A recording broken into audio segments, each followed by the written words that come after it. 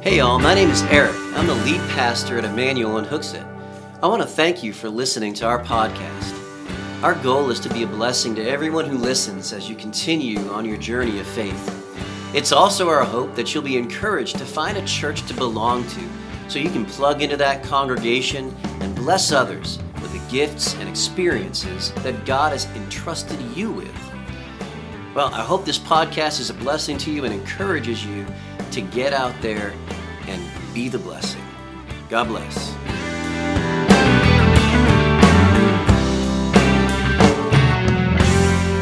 Well, we are continuing our series this morning, People of the Way. People of the Way. When we talk about people of the way, that's taken directly from the scriptures where the Apostle Paul was hunting down Christians, and they were referred to in this manner: people of that way, people of the way. And the people of the way knew Jesus, were known by Jesus, and were known, and this is the part of the series that we're in, were known because of Jesus. They were known because of their relationship with Jesus. That relationship with Jesus had transformed them and was transforming them. Did it mean that they were perfect men and women? Absolutely not. Thus the need for transformation, right? But there was something different about them, and it wasn't the way they dressed necessarily, right? It wasn't the music that they listened to. It wasn't the food that they ate or the wine that they drank. There was something more fundamentally different about these people. And a lot of times we as churches, we get hung up on just this exterior, external differences, right? We get hung up on modesty. We get hung up on where we go to eat or don't go to eat. Folks, it is a lot more powerful than that. There is a core change in people that have met Jesus. It comes from the inside and it goes out. And they were known because of their relationship with Jesus. And of course, it all begins with the beginning, going back to the cross of Jesus Christ. And you can't become a person of the way until you know the way, the truth, and the life, which is Jesus Christ, God in the flesh, who was born of a virgin, lived 33 or so years on this earth, and died on the cross, a sinless sacrifice for the sinners of the world, which are all of us. I have yet to meet someone who's not sinned. Matter of fact, when I look in the mirror, I'm like, maybe today? And nope. Doesn't happen. It's really disappointing, but this is why we need Jesus. I remember when I came to Christ for salvation, for forgiveness of my sin, I struggled with whether or not I had a home in heaven. I struggled with whether or not my sins were forgiven. I struggled with whether or not, because I blew it again, was God going to forgive me? And I remember I came down to like an altar like this. We call this the altar, and I knelt my knee and I bowed my head, and I was praying and I was struggling and I was saying, Jesus, you don't understand. I'm trying to fix things. I'm trying to clean up my act. I'm trying to be better and do better. And the answer that Jesus gave me was, that is why I had to die. Because you can't fix you. I was raised that way, but for some reason it wasn't clicking. And I said, yeah, but you don't understand. I've tried so hard. I've tried so hard. And we had this argument at the foot of the cross, and Jesus said, this is why I shed my blood for you. Because you can't fix you. Ask me to forgive you. Ask me to cleanse you, and I will.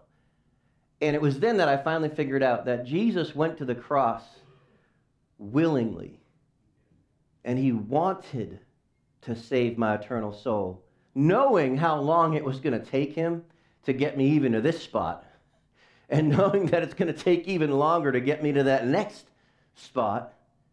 He chose to save me, wanted to save me, and all he asked me to do was say, yes, put your faith in me.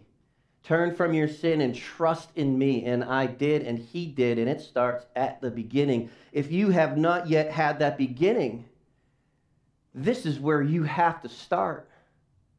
Don't worry about Romans chapter 12, where we're going to be in a few minutes. Don't worry about trying to turn over a leaf. Don't worry about fixing yourself. Don't worry about any of that stuff.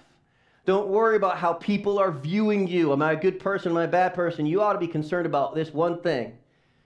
Do I know Jesus, and does he know me? have I placed my faith in him, and do I have a home in heaven? If you don't know that, it starts right here. Ruminate on that. Think about that as I go through the rest of this message. Think about the fact that Jesus Christ, God in the flesh, came for you personally. For God so loved the world that he gave his only begotten Son, that whoever believes in him should not perish but have everlasting life. You can put your name in there. For God so loved Eric that he gave his only begotten Son.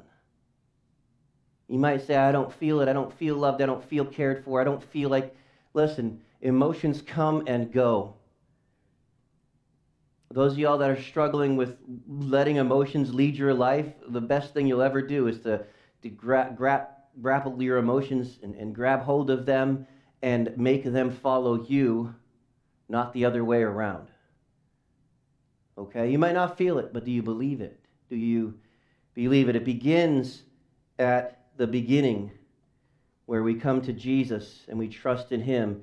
In Romans chapter 12, verse number 1, it says, I beseech you therefore, brethren, by the mercies of God, that you present your bodies a living sacrifice, holy, acceptable to God, which is your reasonable service or your spiritual worship. This is where we understand we must begin at the beginning. The only way that we can present our bodies to God as a living sacrifice, holy and acceptable to God, is if we have trusted in Jesus' sacrifice first. It's the sacrifice of Jesus Christ and the blood of Jesus Christ that washes away our sin, that makes us acceptable and holy before God. Until we've had that moment, you can present yourself to God all you want. It's not going to make a difference. You must have trusted Jesus. You must have begun at the beginning. And then he goes on to those that have trusted Jesus and are presenting their bodies. And let me challenge you, Christian. We need to do this daily. It's not a one-and-done kind of thing. We should get up every day and we should do a couple of things. Lord, forgive me for these sins. These are the sins I know in my life. Lord, search my heart. The psalmist said, search my heart, O God. Lord, search my heart for anything in there that is out of alignment with your will, any sin that I might have missed, and pause and wait a minute, wait maybe 2-3 minutes. Allow the Lord to search your heart and to reveal to you things that are out of alignment with his will. Confess those things, and then we ought to say, Lord, now I ask that you fill me with your Holy Spirit and enable me to follow you, and I present myself a living sacrifice to you. My arms, my legs, my hands, my feet, my eyes, ears, and my mouth to be used as instruments of righteousness for you. That's the beginning of being transformed on a daily basis. Do not be conformed into the image of this world, but be transformed by the renewing of your mind, that you may prove what is the good and acceptable and perfect will of God. This is becoming people of the way. Last time I was here, I pulled up a dashboard here, and of course, this is what we're talking about here. A lot of times we look at the do's and the don'ts of scriptures, and we get afraid of them, and we think of them as something that's negative, and we can never please God, and we'll never be good enough, and we look at the Bible as a curse instead of a blessing. And I want you to think about the Bible this morning. If you're a believer, think about it as the gauges on your dashboard of your life. Right? A few weeks ago, we talked about this, the filling of the Holy Spirit, right? If there are certain things absent from your life, your gas tank, your gas gauge might be dipping toward empty, right? Maybe you're running too hot. Maybe your temper's too hot. Maybe your emotions are out of control, right? And you might see that temperature gauge is rising into dangerous levels. That's telling us something. It's a warning light saying you're not spending enough time with Jesus. It's a warning light saying you're not spending enough time with Jesus, being transformed by him. It's a warning that you need to get away and pray and take some time to meditate on the word of the living God. And so we talked about what are some measurements that we can look at, what are some measurements that will help us understand where we are in our Christian walk. In verses 3 through 10 of Romans chapter 12, we learn that there's a measure of self-awareness, that we ought to know our gifts and our callings. Listen, eKids is starting up next week, and I know that there are still some slots that need to be filled. There are some adults that God has gifted you and called you to minister to children. you are exceptionally good at it, and when you're in it, you love it, but you've been holding back, maybe because you've gotten out of practice. Maybe you're a little lazy, maybe you're a little tired. But can I challenge you? Jump in and get back to work. Get back to work. Guys, we're not here just to kick up our heels and wait till the trumpet sounds and then go to heaven. We are here to serve one another. Matter of fact, E-Kids, the last S is servant. And E-Kid is a servant because Jesus didn't come to be served. He came to serve. I can't wait to preach that next week. Brian might not get much of a chance. So that's one of our measures is are you operating in your giftedness? Right? Are you serving others? Are you serving in your church? The measure of belonging. Are you a faithful member of a local church contributing to her health and success on her mission? In a couple of weeks, I think Peter said June 13th, and that there's another week after that, we're going to have our membership meetings. And if you are here and you've been coming for a while and you're like, dude, this is where God wants me to be. He is planting me into this church. This is my church. This is where you make it official. You join us after service for one of these meetings. We're going to introduce you to the senior leadership. We're going to introduce you to bless God, bless others, be the blessing. We're going to give you an idea of who we are as a church, where we're going, where we've been.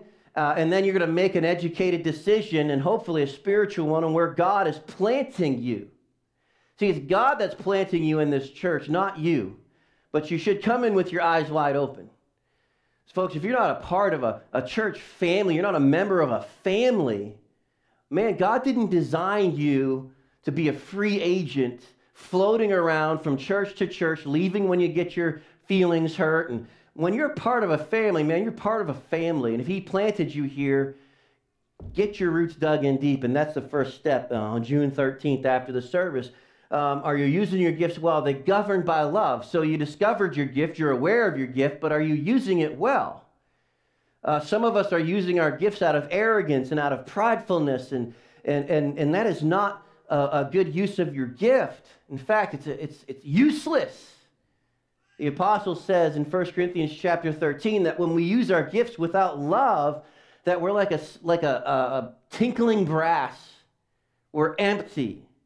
How are you using your gift? The measure of love. Let love be genuine. Abhor that which is evil. Hold fast to that which is good. And then we looked at this one. Outdo one another in showing honor. Are you honoring one another in your church family? Are you honoring one another in your church family? I love that word outdo. It's like a competition to bless others. That's how it should be. That's how it should be. We shouldn't, when service is over, we shouldn't hit the doors and leave as quickly as we can without actually looking at each other. Without taking a moment to see if God would have you be a blessing to someone else. There's almost nothing better in your life than being a blessing to somebody else. You know that? When it's going really bad for you, how many guys are struggling? And right now, listen, you don't have to tell us what it is. Are you struggling? Raise your hand. Listen, my hand is up because I've been struggling. I don't think it's any secret that our family's been going through something. And when you're in the middle of that, sometimes people want to pull away from you and they're like, oh, you're struggling so much. Well, listen, don't do that because it empowers you to bless others. It blesses you when you bless others. Okay? Moving on. Well, we asked the question, do you have a zeal to serve the Lord and to serve through your church? I think this is an area, as I was mentioning a moment ago, that if you have these gifts and you're not using them, maybe that's your issue. You have a lack of zeal. If you have a lack of zeal, it means you're not walking close to Jesus because Jesus isn't boring. And Jesus is the opposite of mediocrity. He's the opposite of boring. He's full of zeal. In fact, he was so full of zeal when he went in the temple and they were making merchandise of the sacrifices of God. They were price gouging people, and people, especially poor people, would come and they would need to buy something like a turtle dove or something like that to make a sacrifice in the old days before the sacrifice of Jesus. These people in the temple were price gouging and selling these sacrifices for exorbitant prices. And Jesus came in there, and you know what he did? He made a whip, and he flipped the tables over, and he chased people out because he had a zeal for the house of God, the temple of God, which he said is a house of prayer, but you've made it a house of merchandise. Man, that's zeal. Jesus wasn't a pansy. He was full of the Spirit and full of life. Do you have a zeal to serve God? You know, sometimes we let little things get in our way. We let emotions sometimes, how people treat us. Oh, I don't like this person, I don't like that person. We let things get in our way from being faithful to church, faithful to our service to God, faithful to one another. Instead of having a zeal and saying, come hell or high water, nothing is getting in my way to serve my Lord and Savior. Nothing is going to get in my way that will prevent me from honoring my brother and sister, not even them, when they're punks. So often we don't have any zeal. We allow ourselves to be pushed to and fro by every little offense, and we don't have that energy to push through. Church, if you're lacking that energy, you need to get with Jesus, because he has all the energy you need. Get with Jesus. We asked the question, are you constant in prayer? Half of the battle of being in Christ is being in constant communication through prayer.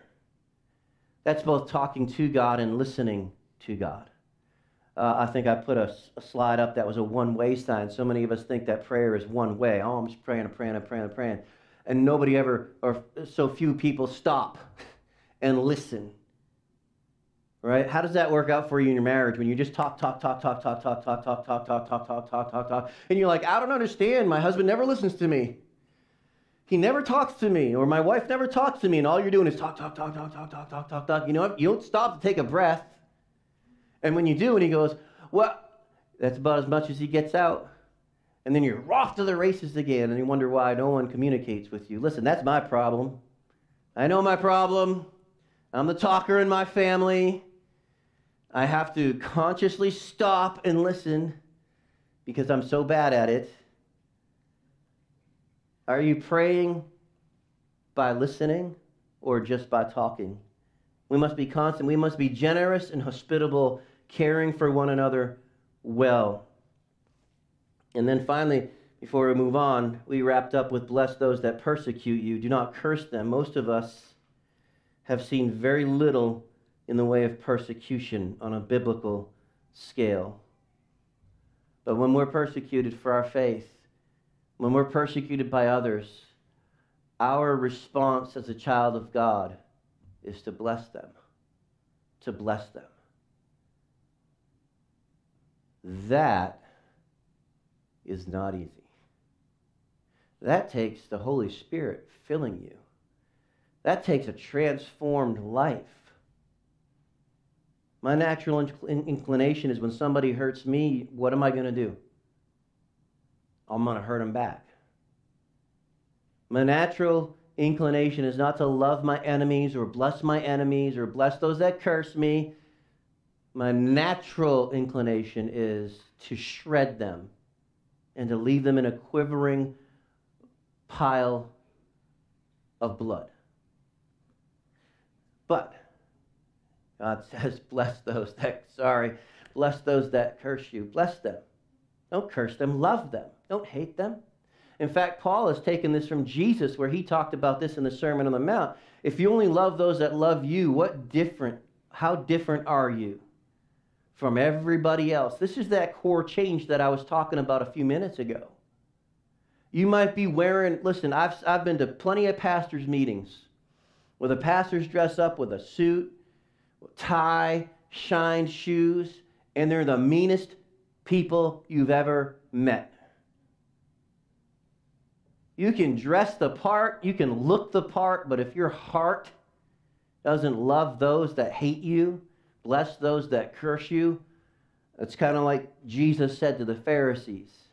The outside is clean, but the inside is like a rotting sepulcher, a rotten grave. This is what we're talking about. Are you a person of the way? Are you walking with Jesus? Is he transforming you from within? And when your gauges are off, what are you doing about it? Let's go on. We're verse number 15. Rejoice with those who rejoice. Weep with those who weep. Live in harmony with one another. Do not be haughty, but associate with the lowly. Never be wise in your own sight. Repay no one evil for evil, but give thought to do what is honorable in the sight of all. If possible, so far as depends on you, live peaceably with all. Beloved, never avenge yourselves, but leave it to the wrath of God, for it is written, vengeance is mine, I will repay, says the Lord. And to the contrary, if your enemy is hungry, feed him. If he's thirsty, give him something to drink, for by so doing you will heap burning coals upon his head.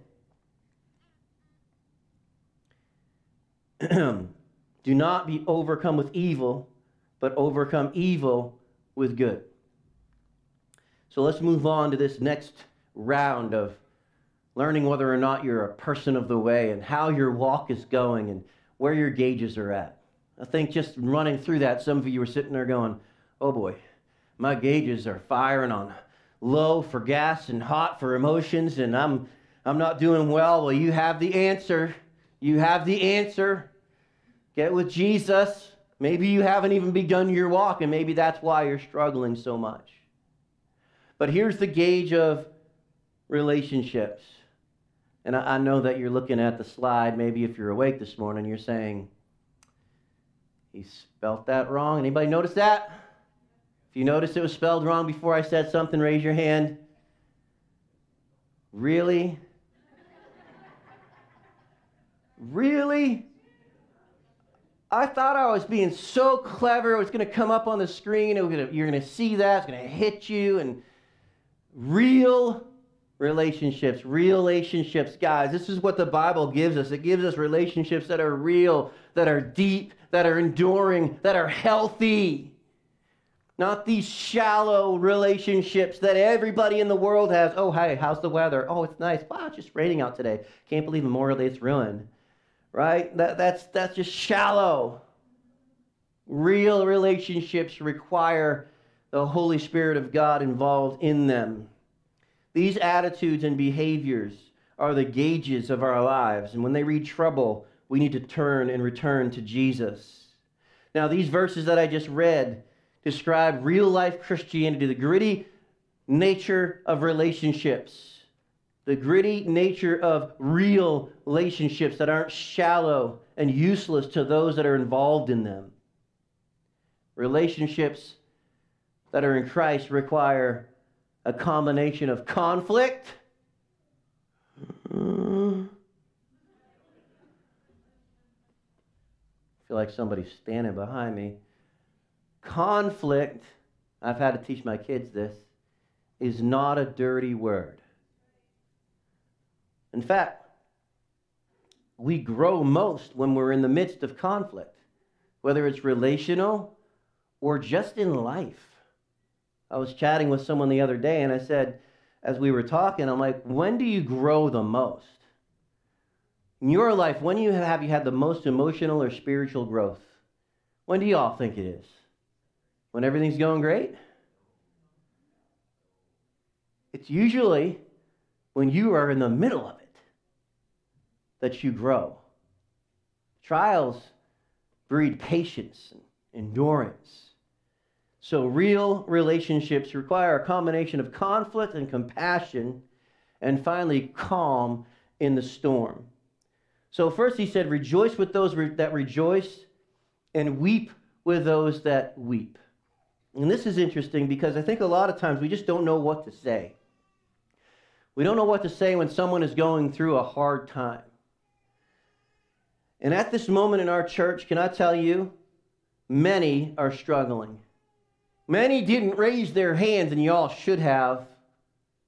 You're struggling. We're struggling with physical health, financial health, and emotional health. And that struggle is dragging you down. And the Bible teaches us that we are to weep with those who weep, and that carries with it the idea that it's okay. Listen now, it's okay not to be okay. I say that again, Christian, it's okay to struggle. It's okay to say, really, Lord, what's going on? Who else are you going to ask? I was teaching Psalms last year, the year before, on Wednesday nights, and we got to this particular place where I expressed this what I believe to be an absolute truth. When you ask God why, you're actually expressing faith in His ability to do something. Think about it for a second. Why would you ask God why if you didn't think God could do something about it? So you're beating yourself up. Oh, I know I shouldn't ask why. I shouldn't ask why. But when you ask why, you're acknowledging His omnipotence. And when you ask why, you need to shift from there to trusting His goodness. You acknowledge His omnipotence, but now you need to shift and say, Lord, I don't know why, but I know you are good, even though what I'm going through is not. And I'm going to trust in you. I'm going to trust in you. So we weep with those who weep. We understand that it's okay not to be okay. There's times when our brothers and sisters just simply need us to weep with them, to sit still with them, to just be quiet with them, to not try to fix everything, but to just be present, connected emotionally to the brother or sister who is in distress. You say, is that biblical? I mean, it says weep with those who weep. What do you think? Go back to the book of Job. Would you read Job maybe? And you see that Job had 3 friends, and his 3 friends both tried to fix everything and tell him everything that was wrong with him and why everything was going wrong. They tried to give him all the reasons. And do you know how much help they were? Not only were they no help, they were a hurt to him and the testimony of God. And eventually, as things rounded out, Job was instructed to pray for his friends because they messed up so badly. We weep with those who weep. Sometimes my biggest problem as a pastor, and I find myself doing this with my own kids at times, is when they're hurting, all I want to do is fix it. And I have learned a lot about counseling over the last 20 years or so of ministry. Courses, education, personal experience.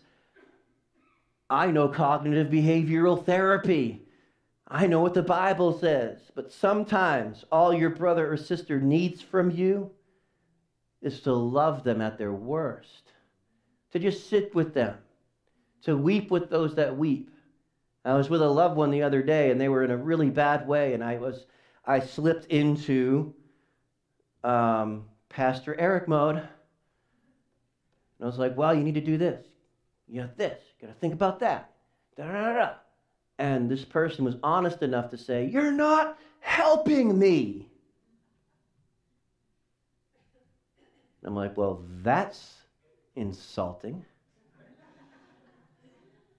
Do you know who I am? I'm pretty good at this. But I wasn't helping them. And they were 100% right. And I stopped by the grace of God. I said, you know what? You're right. I love you. I just want you to know this. I love you. At your worst, I love you. I don't care what's going on. I love you. And I am here with you. And I'm not going to leave you. Folks, we got to get that heart for our brothers and sisters in Christ. We got to learn to do that with each other, where we just say, and this is one of the biggest problems in the church today, is we love based on performance. We love based on how okay people are. And you say, I don't do that, but you give people that impression. My wife's not here. She's up north, so I'll share this. You know you what? Hi, babe. Somebody mute this. She taught me this. Maybe I'll say my mom taught me this too, because my mom said the same thing. And when your mom and wife both say the same thing, that's not okay. Like, there's something wrong with that. But I used to lift my wife up a lot from the pulpit. You guys remember early on, because I think my wife is awesome. She, to me, I would say, "Oh, Trisha's this," and I would lift her up. And then one day, we're going out to lunch or something, and my wife said to me, "Eric, I just need you to stop." I'm like, "What?" She says, "Stop talking about me like that, because I feel like I always have to measure up to what you're saying." And I'm like, "But you are. Like, to me, you're already there. Like, you don't have to try. This is who you are." And she's like, "No, it just puts so much stress on me to live up to that." And I never thought of it. I thought I'm just like, I'm lifting my wife up. She's awesome. Come on. And she's just like, "Stop." And I was like, huh. And so unintentionally, what I was doing was I was saying, you're worth my love when you are okay. It was unintentional, and it put all that pressure on her. So church, we need to be intentional about making sure that we know people, that the people we know that we love them. Lord, COVID brain. We need to make sure that the people in our lives, our brothers and sisters, know we love them when they're not okay. We weep with those who weep. There was a pastor who took his life a few years back. He was down in one of the Carolinas or Georgia, right in that area. Ironically, he was the pastor of counseling mental health in his church, a mega church down there. And he was in counseling himself, and he was helping people, and he had literally saved people's lives with the ministry of this church. And his wife came home one day and found him dead. And he was a victim of suicide. And this is what she wanted to promote on this podcast, was that my husband would never have done this if he was in his right mind. He did not commit suicide. He was a victim of suicide. And here's my regret, is that she believed, if I remember, it's a while since I listened to this, but what I took away from it was she felt like he knew she loved him when he was doing well, right? But when he wasn't doing well, he questioned everything. So she taught this on the podcast that she was, I think, Angel, you sent that to me, that she wishes that she would have just told him she loves him even when he's at his worst. We need to do that for one another. Jesus is our great example. He is the thing that we are transforming into, the personality of Christ. And the Bible says when we were without strength, he died for us. You follow? That's who we're supposed to be with one another. We're supposed to weep with those who weep. We should be present with them, connected to them emotionally. There are those who have not learned that it's not all about them. We're to rejoice with those who rejoice. Folks, when you see people rising in leadership or receiving some honor in the church, our first instinct should be to outdo one another in giving honor. We should be celebrating people. Too often we don't rejoice with those who rejoice. We're maybe on the worship team and we feel like, I should have got that solo, Angel. And you're not singing it well. I could have sung it better than you. Right? Melissa, like, dude. Instead of rejoicing with Angel that he's finally singing well and giving glory to God for that, right? She's like, oh, could have been me. And then she might sabotage him.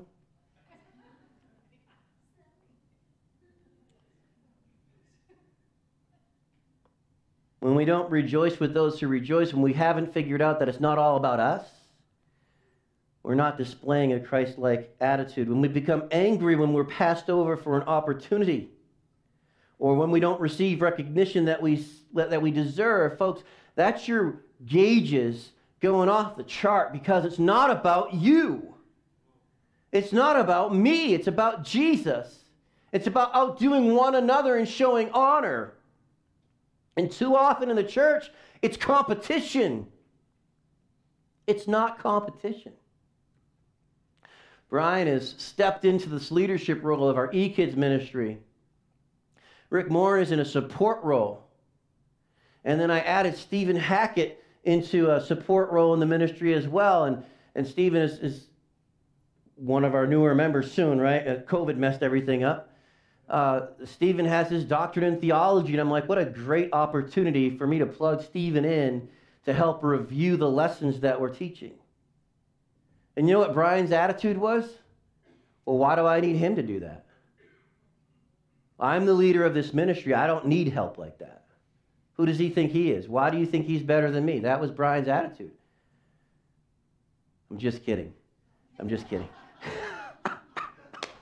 You should have seen your faces, man. That was fantastic. No, he was like, thank you. Thank you so much. He was grateful. It was wonderful. That is what we should be doing. We should be rejoicing with those who are rejoicing, those who are getting ahead in life. We should be cheering them on. Oh, look, this person just got a Cadillac. That person, my daughter, just got a Volvo convertible, right? It's used. And I know some people saw that convertible parked out in front of my house, and they're like, what are we paying the pastor? Listen, man, she bought it. Ask her. Instead of rejoicing with it, there were people that drove by the house and were like, I don't have a convertible. Yeah, you don't have the cost of repairing it either. And neither do I, because it's not my car. She's about to enter in the joy of ownership. Anyways, we need to stop being jealous of one another and rejoicing with those who rejoice. We must remember that we're all on the same team, harmony. He says that we're to live in harmony with one another. What is that background? Anybody know what that background is? It's a music background. It's a score of music. And how many of you guys took music in what is it, grammar school they start that with? Pam, you can't raise your hand. You don't count. Everybody knows that. Yeah. Each of those little black dots represents harmony and rhythm, right? Now, there's some beautiful music when it's sung in unison, and most of what we do here as a congregation is we sing in unison, and then you get a few people like Bruce in the back and myself, and there's some others that you just have an ear and you can harmonize, right? And so you just start harmonizing, and it's beautiful. Unison is beautiful, but harmony is better. Because harmony is unity, folks. People tend to think unity is unison, everybody marching in lockstep, everybody exactly the same. That's not unity.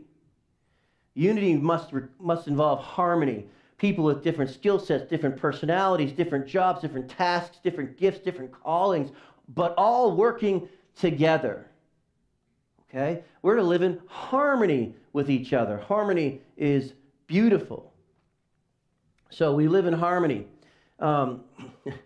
This is a big, giant, God-sized vision.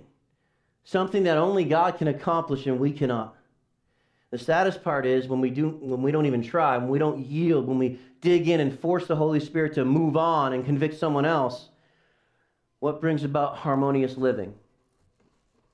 Well, number one is a lack of prideful arrogance. I had to learn this a long time ago. My leadership style is this. It's not all about me, and it doesn't have to be my way or the highway. Now, there are some areas where as a leader of the church that God has ordained that I must stand and say, this is it. The buck does stop somewhere, right? But number one is I cannot lead with arrogance, with pride and dig in. Now, some of us, we struggle with that. How many of y'all struggle with that? I want my way or the highway. It's got to be my way. When I used to be the worship leader here years ago, and we had this giant choir, 55 people in the choir. We were singing 5-part harmony. We were Easter cantata, Christmas cantata. We had 2 quartets out of it, special music. It was a great ministry, and I had to give it up, and I had to step down, and I took over the student ministry back in 1998, and Ron Anstey stepped in, and he did things differently than I would. You imagine? Why would someone do differently than me. I mean, I'm the best. And what I had to learn was harmony. It doesn't have to be my way. It doesn't have to be my way. It just has to be. Right? I had to put away arrogance. I had to lower myself genuinely without being disingenuous. You know the difference, right? People that are like false humility versus people that are truly humble. We're supposed to lower ourselves, humble ourselves, recognition that we're not always right. The Bible says, not wise in your own eyes. Not wise in your own eyes. Bad leadership is always wise in their own eyes. And let me say this, bad membership is always wise in their own eyes. Bad membership thinks that everyone in the membership is a leader. You're not. You haven't been called to it. You haven't been ordained to it. You're not being led by God to lead. Bad leadership, bad membership is wise in their own eyes. Bad leadership, bad membership repays evil with evil, but good, harmonious membership repays evil with good. It's not about retribution. It's not about vengeance. The Bible says, vengeance is mine, saith the Lord, I will repay. Instead, you should be pouring out good upon evil. Being a person of honor. That word honor means beautiful and good. A good disposition, fertile, rich, useful, profitable, excellent, godly, good, pleasant. Those are some descriptions of the word honorable, worthy, upright, virtuous. Does that describe you in your family? Does it describe you in your home? Does it describe you in this church? Because this is what the Bible teaches us we should be like. What depends on us? What depends on us? He said, as much as is possible, live peaceably with all men. As much as depends on you, live peaceably with all men. So this is real relationships, right? Conflict, communication, comfort, and calmness, harmonious living. As much as it depends on you. So what depends on you? The list that God gave to us is what depends on us. Are you blessing those that curse you? Are you weeping with those who weep? Are you rejoicing with those who rejoice? Are you overcoming evil with good? Are you outdoing one another with showing honor? Are you operating in your giftedness in your church? Are you a servant of all, or are you desiring all to serve you? Is it your way or the highway, or are you yielding both to the Holy Spirit and submitting, the Bible says in Ephesians, to one another as much as depends on you? A lot of times we look at that and say, oh, well, I've done my part. But have you really done your part? Are you humble? Are you kind? Are you good? Have you tried to love that person that ordinarily, if it were up to you, you would hate? You're like, Pastor, I'm a Christian and I would never hate anyone. Y'all are liars. You can confess that sin. Love those you would ordinarily dislike. Like those you would ordinarily dislike. Look out for one another. Reread Romans chapter 12. It's a chapter written to believers to check your own lives as much as depends on you. The list that God gave us. There are times when peace will not come. Absolute truth. That's why Paul said it. As much as depends on you. There are times where one party refuses to be or remain humble. Where one party refuses to be or remain a Romans 12 Christian. There are times where their peace is not attainable and you must move on or they must move on. But here's the thing. Here's the thing, Christian. Make sure that that person is not you. Make sure that person is not you. Comedians, I heard this comedian say this. I can't remember who it is because they all say the same thing sometimes. And every friend group has that annoying person. Just think about your friend group. Can you think of that one person that's annoying anybody? Just think about it. There's always one person that's just an annoying person. Can you think about that person? Everybody got that person in mind?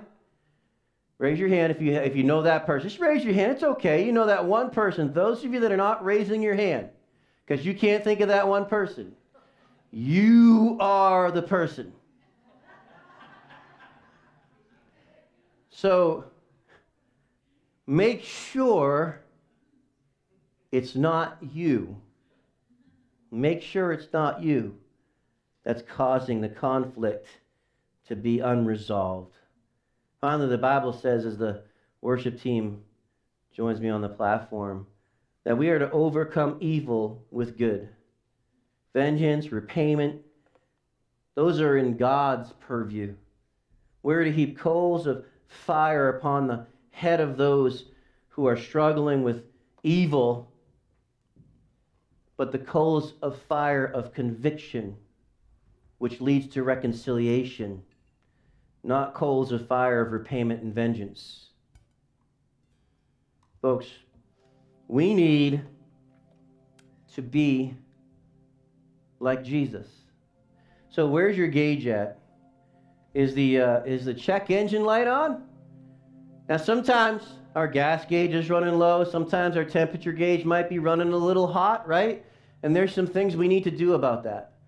I used to drive down to my sister-in-law's in West Virginia. I used to take Kirsten's Chrysler Town & Country handicap modified van. And I don't know if you've ever driven from here to West Virginia, but there's a lot of mountains. And I remember we were on our way home, coming up out of West Virginia into Maryland. There's this beautiful pass, but it's like an uphill climb for miles. And I'm watching the temperature gauge of the van doing this. And finally, I had one of our teens was one of our helpers with Kirsten, Melissa Winship, and she was driving out, and I finally had to have her pull over because she couldn't seem to drive and pay attention to the gauge at the same time. And so she was young, 17 or something, so I had to take over. And as you're climbing that hill, man, sometimes you got to pull over, let it cool down, continue. There's no gas stations on this thing either. It's kind of like, just, Lord, please turn the heat on, right? Anybody have a vehicle like that in their past? Roll all the windows down, turn the heat all the way up. Right? Now, when that engine light comes on, though, that's a big deal. That engine light comes on, it means there's something could be seriously wrong. Check your engine light, church. And if something seriously is wrong, you need to get away with God. Spend some time with Him. Is it me, Lord? Is it me, Lord? What's going on in my heart? Is there something in there that I haven't allowed you to work on, that I've been hiding from you? Read chapter 12 of Romans. Check your own gauges. Hey all, thanks for listening to this podcast. If you'd like to know more, please go to our website, emmanuelhooksett.com, where you'll find helpful links and resources, and where you can contact us directly. That web address again is emmanuelhooksett.com. Bless God, get out there, and be the blessing.